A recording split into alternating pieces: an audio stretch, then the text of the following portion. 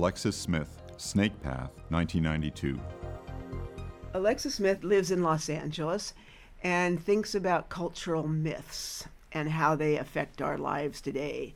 She had made a big, beautiful collage for the lobby of the Brooklyn Museum of Art in New York that was 60 feet wide by 20 feet high.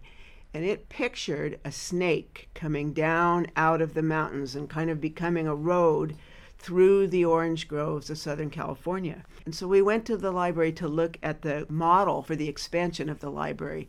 And there was this slope going up to the library. And she said, why don't we make a real snake path going up to the library?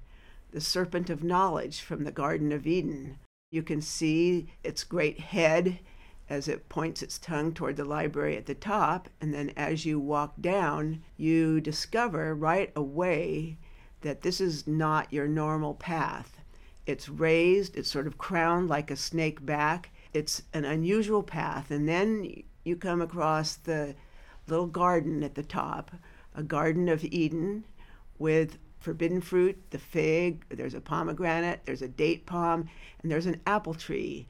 And then the bench on the inside has the quotation from Thomas Gray about ignorance is bliss, 'tis folly to be wise. And then you can walk on down and you encounter a book, a very large book. It turns out to be Milton's Paradise Lost. And then this quotation on the front of the book that is, and wilt thou not be loath to leave this paradise, but shalt possess a paradise within thee happier far. This sort of sets up the metaphor for the university as paradise. But like Adam and Eve, once you get your knowledge, you have to go out beyond the Garden of Eden and into the world.